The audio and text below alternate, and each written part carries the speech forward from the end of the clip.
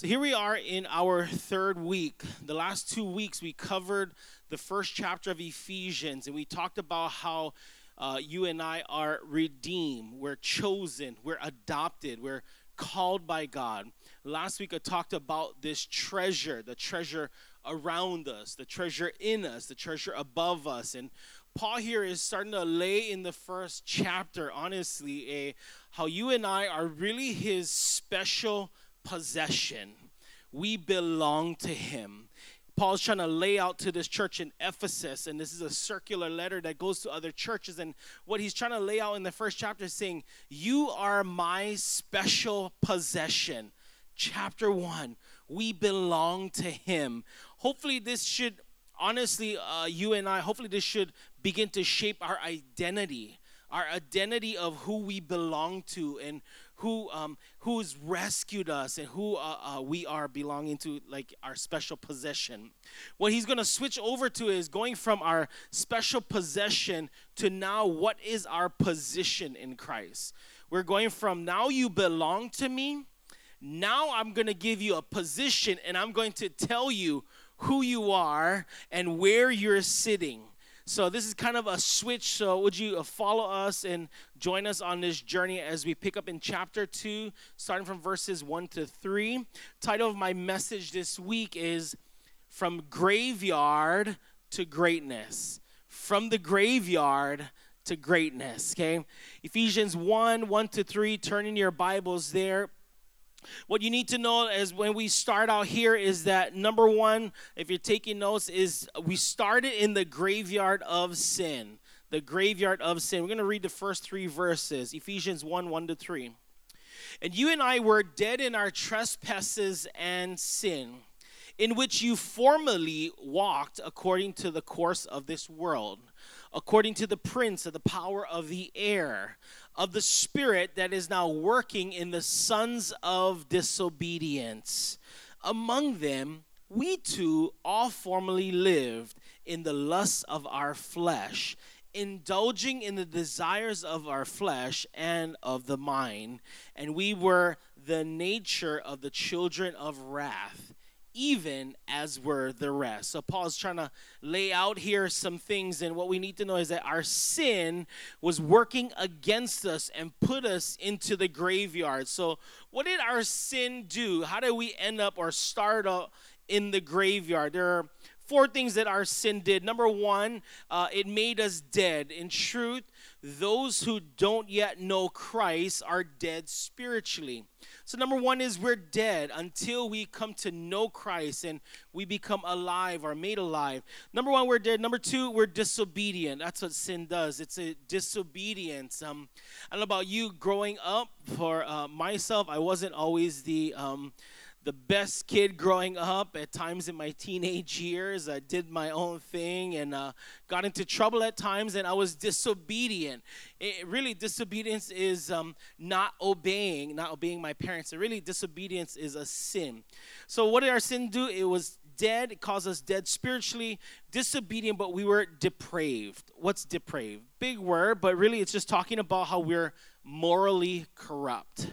In truth, we're all morally corrupt, and if we're not careful, we have this bent towards wickedness, and I'm going to kind of unpack some of those things today.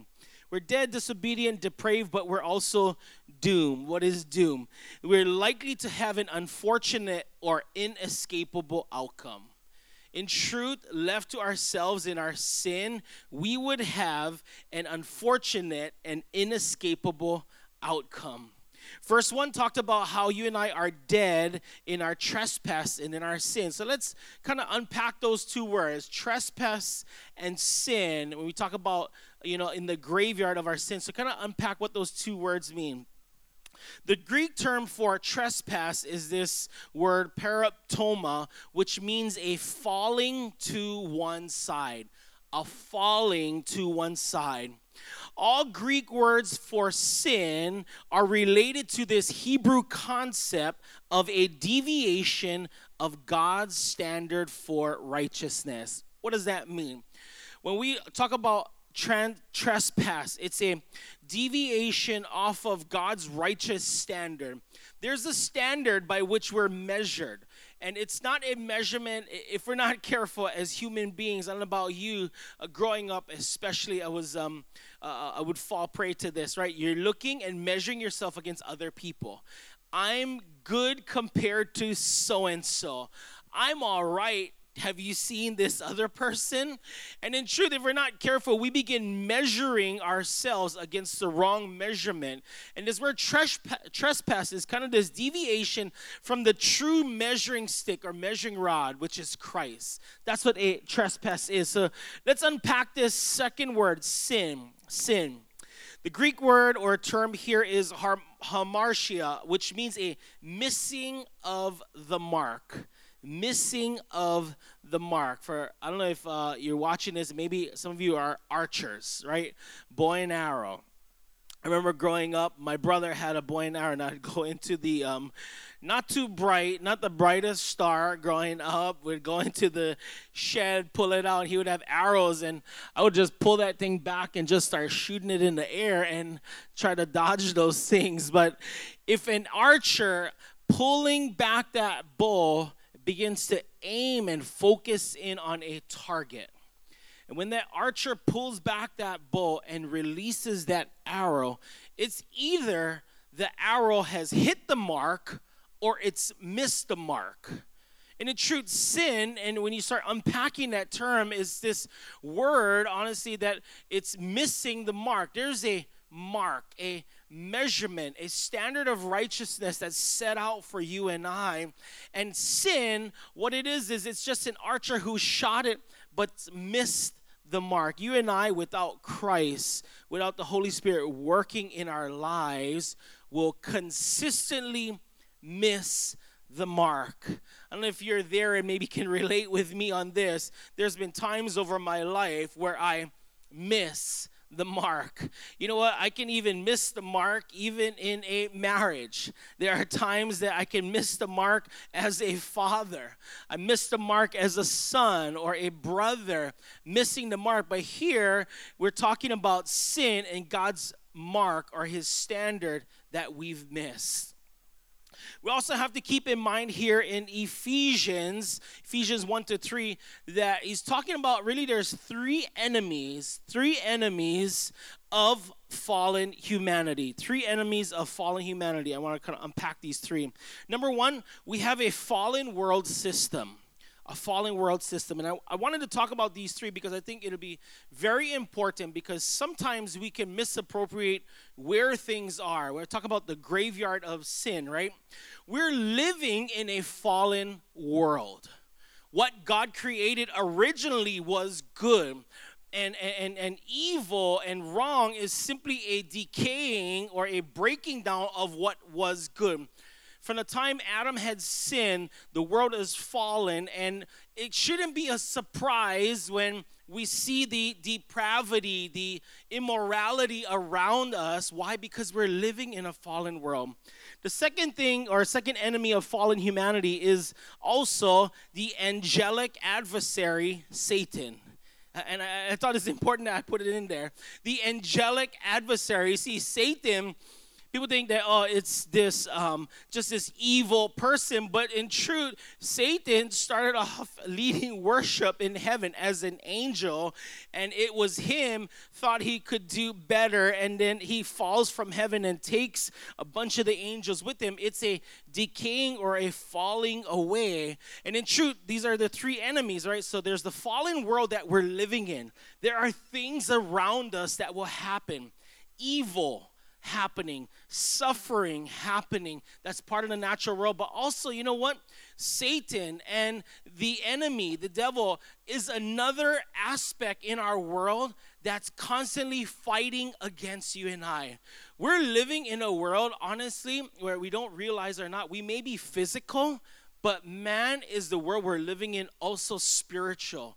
In fact, Paul even says it this way, is that he almost would compare the spiritual world to the physical world. What he means by that is the spiritual world is so much more real than even the physical world.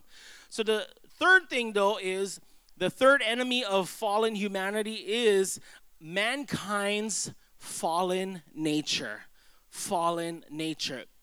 You know, oftentimes I think Satan gets more credit than he should get. What am I talking about? In our fallen nature, in all of us, there is this sin. So even so, in Adam, one sin, we all sin, and we have this depravity in us that if we're not careful, this human nature is bent towards sin. And sometimes people say, it was the devil that made me do it. It was Satan at work who made me do it. And in truth, no, it's your fallen human nature. You made that decision. You made that choice. There are three enemies of fallen humanity that are at work, and we need to be able to discern and distinguish the things that are at play. So we're living in a fallen world. Look around us. The evil, the suffering, the things that are happening around us. 2, there's Satan who's at work also. But 3, we have a fallen human nature in every single one of us that are at work. This is why Paul writes in 1 Corinthians chapter 15, verses 21 to 22. He says this, "For since by a man came death, by a man also came the resurrection of the dead. For as in Adam all died, so also in Christ all will be made alive." All will be made alive. What is Paul doing? He's writing to this church in Corinth here, and what he's trying to unpack here is, even so in Adam, when he sinned, we all are sinners and have that bent in our human nature towards sin. But also just keep in mind, there are 3 things really at play. Our fallen world around us, yes, the enemy and Satan, who loves nothing more than to steal, kill, destroy, divide, distract, your marriage, the home, your job. But also, you know what? Man, our fallen human nature plays a part in that. I see people who make poor choices all the time, and yet they want to blame God and say, it was God, it was the enemy, it was Satan. No, how about we take responsibility, right, for ourselves? So there are 3 things really at work here. There is a darkness that's in us, around us, and fighting against us. 3 things: darkness in us, that sin within, darkness around us, that world we're living in, but also that spiritual enemy that's fighting against us. This is why we need the light of God. I want to read an apologetic poem that I wrote about the problem of evil, suffering, and darkness in us and around us. My solution offered will be turning towards good and ultimately towards God. Before diving into the poem, there are a few kind of key metaphorical words that I want to kind of point out before I jump in and read this poem. I use the word darkness to represent evil and suffering, not only in this world, but also this evil within us. The second word I use is light. Light is used to speak of good, which contrasts evil and darkness. And the third key I use is the word sun. Sun is used to describe God. The title of my poem is The Beauty of the Sun. Beauty of the Sun. I'm going to share this poem with you. Darkness, darkness fills the night. Or is the darkness just absence of the light? Where does the darkness lay in day? Or is the darkness here to stay? Darkness is not just in the world around, but looking within, the darkness can be found. Does the darkness have to stay, or can one be free from the darkness with some pay? No one cried, it's already done. To be free from darkness, look to the sun. But what about the darkness in this world? Can the sun be the cause of darkness in this dream world? When the sun comes out, the darkness flees. So how can the sun be the cause of darkness? Oh, please. It seems the sun takes a bad rap. It's time for darkness to go and take a nap. Oh, but wait. We have to wait for the day, for darkness to flee and the sun to come out and play. No, because the sun is bright, even when the darkness plays at night. But when the sun is away, its light within me pushes the darkness away. To see the light, just look to the sun, and the darkness will flee, and life will begun. You know, we're talking about this graveyard of sin, and I wrote this poem years ago. It's probably been about 8 years ago. And I did this for this project, and it was an apologetic project, and we were supposed to defend the faith and do it in a creative way. And man, I thought of this poem because, you know, I used some of this imagery of darkness and how some people think that, can good be the cause of darkness. And in truth, I wish I had more time to kind of unpack that whole poem, but really, darkness or evil is a decaying of something good. And all darkness is an absence of light. Do you know that? People think that darkness is this big thing. Satan, before it became evil and darkness, it was light. But when light gets taken away, it becomes dark. All we got to do is, I say, move to the sun, move to the light. We got to draw closer to Christ. That's the remedy and the answer to sin. You don't have to stay in the graveyard. That's what Paul is trying to tell you. You're his special possession. Now you got a special position in Christ. Come out of the graveyard. Listen to what he says in 2. My second point is, yes, there's a graveyard of sin, but the second thing is there's a glorious work of the Savior. There's a graveyard of sin, but the glorious work of the Savior. Paul changes gears from focusing on sinful man to looking to the salvation of the Lord. Paul reminds us of 4 activities that God performed on behalf of sinners to save them from the consequences of sin. 4 things. I'm going to say them quickly and then unpack them. Number 1, he loves us. What is the glorious work of the Savior? Number 1, he loves us. 2, he quickened us. 3, he exalted us. 4, he keeps us. Now let's unpack each one. Number 1, he loves us. Ephesians 2:4. Let's keep reading now in our study. But God, being rich in mercy, because of his great love, which he loves us. You know, love is one of the attributes of God. And when God loves you and I, his love expressed, when passed down to you and I, is expressed through his grace and his mercy. It's because of his great love that he loves us.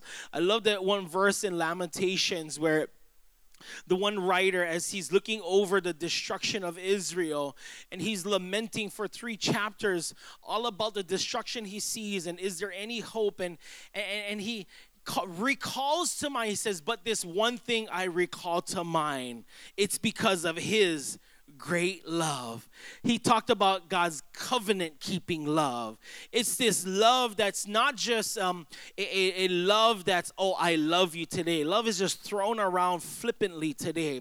What the writer was talking about was this covenant-keeping love. And oftentimes I try to explain covenant. And a covenant really is, back then it was a parting. They would take an animal and they would split it in half. And they would put half of the animal, half of the sheep on one side and half of the sheep on the other. And half of a pigeon on one side and half of a pigeon on the other. And half of a cow on one side on the other.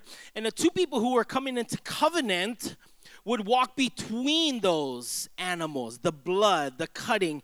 And this is what they would say as they walk between them together. When they reach the other side, they would say, may what happened to these animals happen to me if I ever break this covenant. And what the writer is saying is that God's a covenant-keeping God.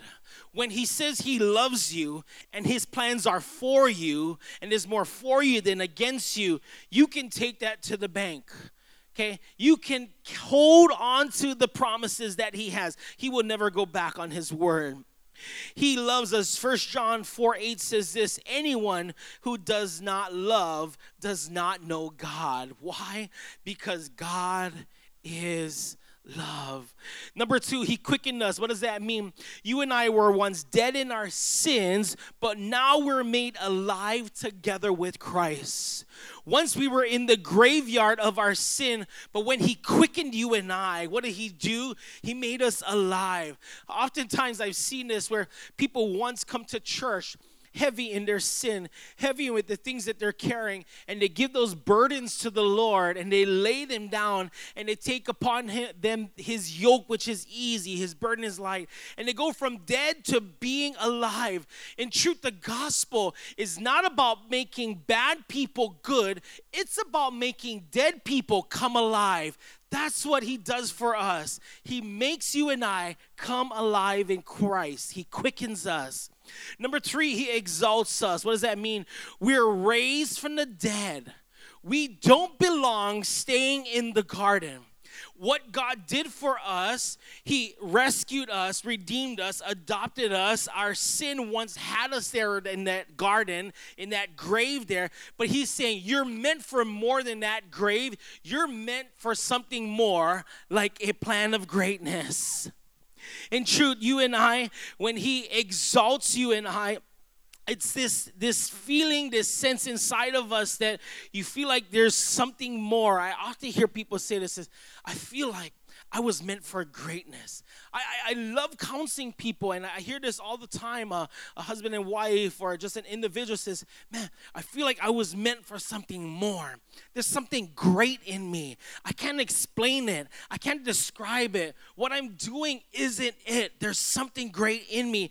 Part of it is this, he exalts us, meaning there's greatness in you and I. Let's read verse 6, Ephesians 2:6. And he raised us up with him and seated us with him in heavenly places in Christ Jesus.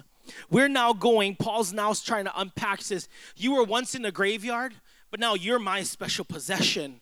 You're not just my special possession. I've given you a special position. You are now called to reign with me. I've now exalted you from the grave to sitting and reigning with me on high. This should, I don't know about you, but this excites me. This is why we can walk in authority. Why? Because he exalts us, and now he calls us to reign with him, even here on this earth. He exalts you and I, seated us in heavenly realms. Our position in him is one that's present, but also it's one of future victory. What does that mean? When he exalts you and I, it's not just the victory we have in Christ that one day we'll make it to heaven, right? I talked about last week this treasure and we're making it to heaven. It's about you and I having victory now, here and now in the present, not just in the future. Yes, we have our hope in Christ, but when we're called to reign with him, he's calling us co-heirs. That even though he's seated at the right hand of the Father, right, Jesus, he's calling us to reign with him. Walking in authority, moving while we're here on earth, right? That what's done on earth will be done in heaven, right? We're bringing heaven here to earth, walking in that fullness and in that victory. The concept of sitting down with him meant reigning with him. Jesus is King of Kings, sitting on the throne of God the Father, and believers are now co-reigning with him. You and I are called to reign. You and I are his sons and daughters called to reign. Stop seeing yourself in the graveyard. You know, oftentimes I see this, believers, people who call themselves Christians, have come to faith in Christ and have never left the graveyard. They're still wallowing around, walking in the graveyard where God says, you're my special possession. You were once there in sin, but man, I position you to something great.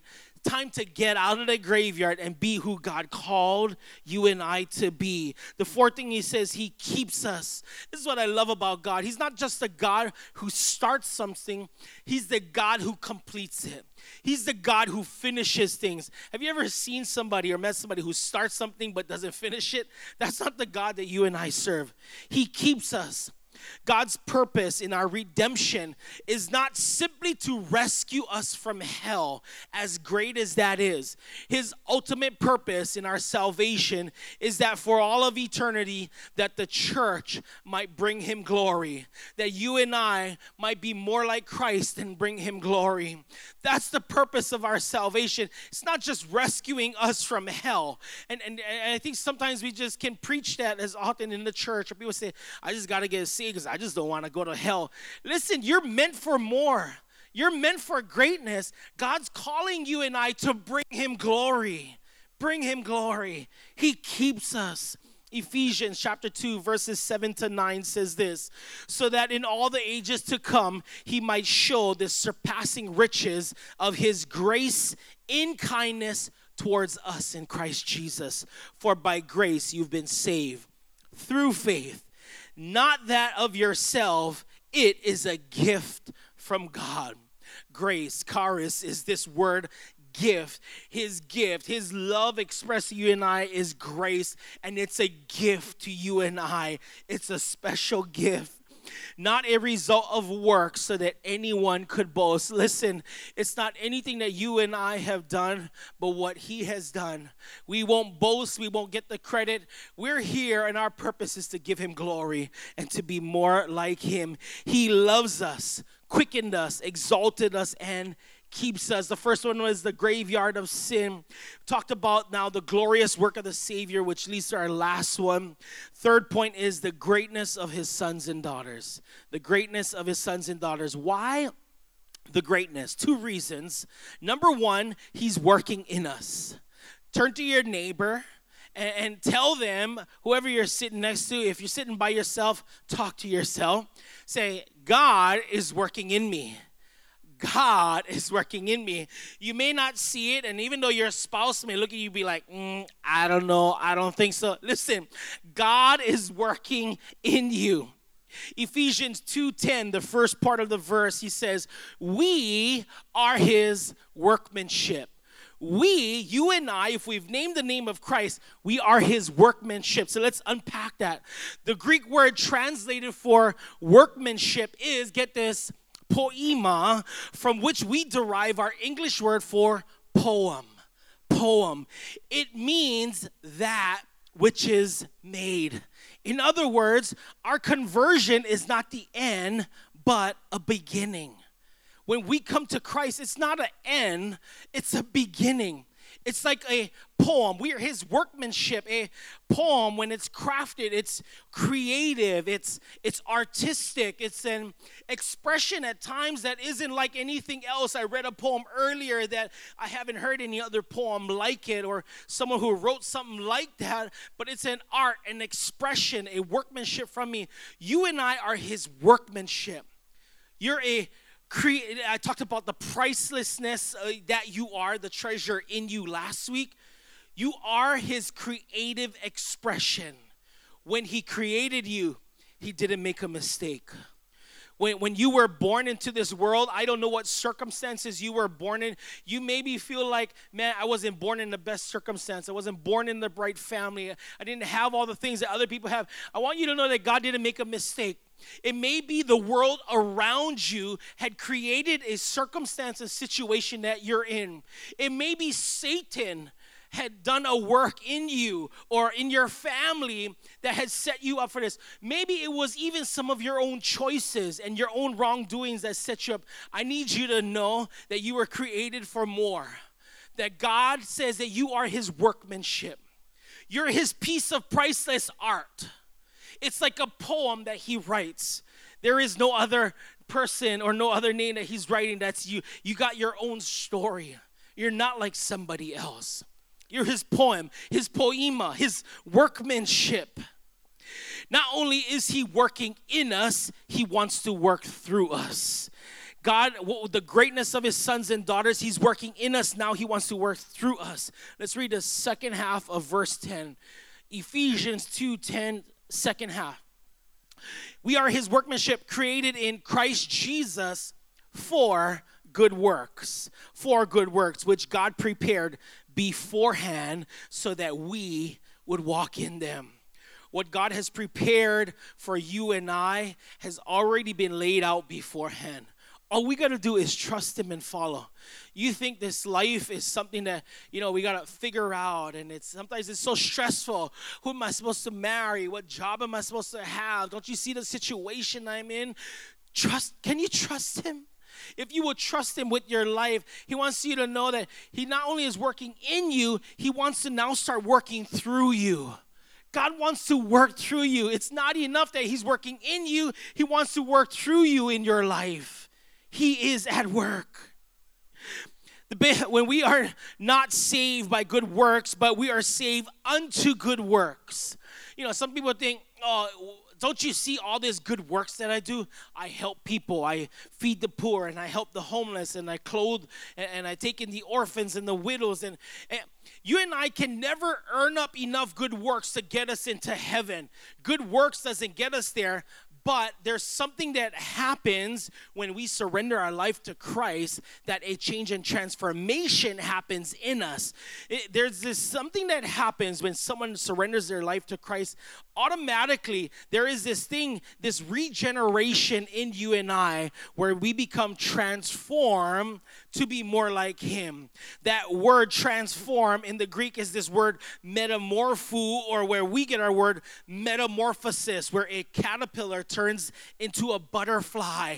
When God working in you, there's a transformation process Paul talks about that's happening. Metamorpho. You begin to metamorphosis into something that God meant for you. It's not about good works and what you can do. It's about what he has already done for you and I. You and I are his special possession, but he's called us to a new position. In truth, as I begin to wrap up and close this message, I think about even my own life, that, here I am. I shouldn't be pastoring and leading this church. There are probably many others who are qualified. I wouldn't have picked myself to pastor this church. Why? But there is something deep in my heart that I'm so settled and secure. Why? Because chapter 1 tells me that I am God's special possession. I am adopted by him, redeemed by him, chosen by him, called by him. It settles some things in my heart that maybe there might be somebody else who could do a better job than me. But when God's called me to do something, there ain't nobody else who's called to do this but me.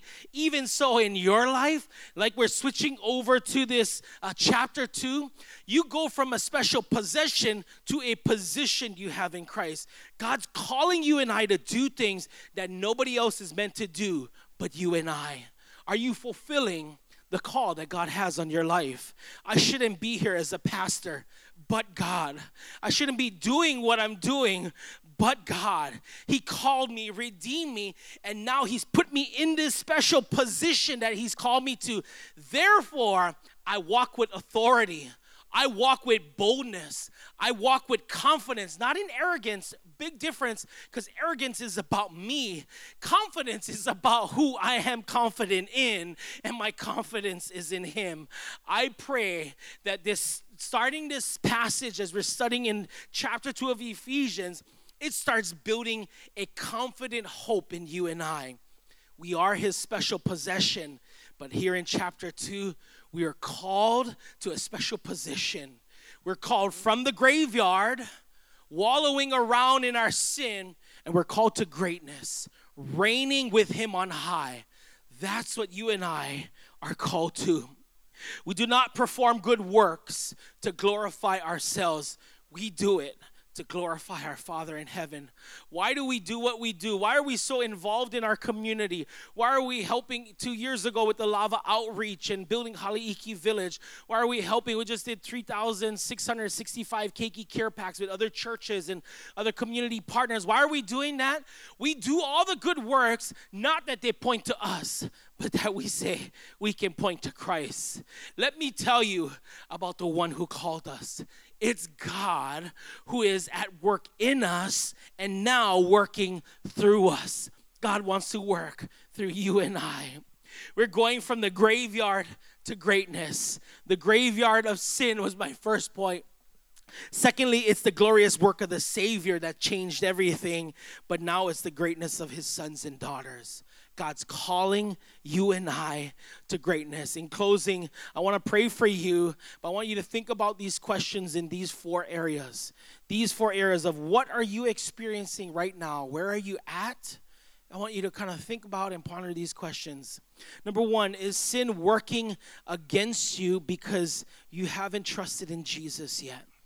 Maybe you're listening to this message and we're getting more and more people who are around the island streaming in and watching this message. Maybe you're watching and maybe you've never gone to church, or maybe you grew up in church and maybe you are not trusting in Jesus and sin is at work in your life. I want you to know that you'll have an opportunity as I close to lay those things down and trust in Jesus. Maybe the second question of where you're experiencing or where you land is, have you experienced his work for you, in you, and through you? You know, you could be in church for 20 years and 30 years. It's not the length of time you're in church. It's the how much are you surrendered to him in the process.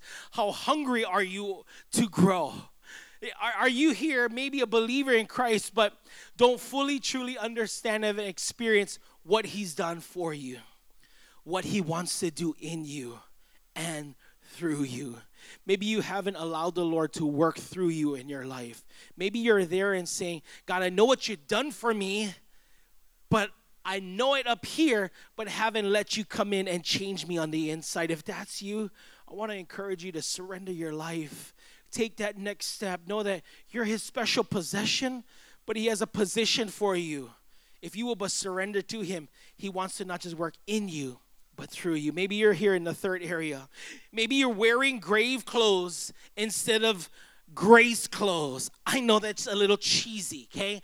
Grave clothes and grace clothes. And the moment I thought of grave clothes, right, it's that, I know, probably Michael Jackson, the Thriller, they're dancing and they're like zombies, right? And they got these grave clothes on, some of them zombies. And in truth, I think sometimes we're walking around with grave clothes. God's called us, chosen us, adopted us, redeemed us, but we're walking around with grave. It's time to take those grave clothes off. It's time to be walking clothed in the grace of God. What does that mean? What does that look like? When we get out of that grave clothes mentality, we don't become enabled by that victim mentality. Look at what's been done to me. Look at what people said about me. That's kind of a grave clothes mentality.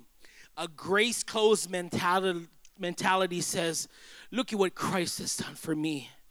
I may have been there before. People may have talked about me before, but I put on a new garment. I put on the garment of praise.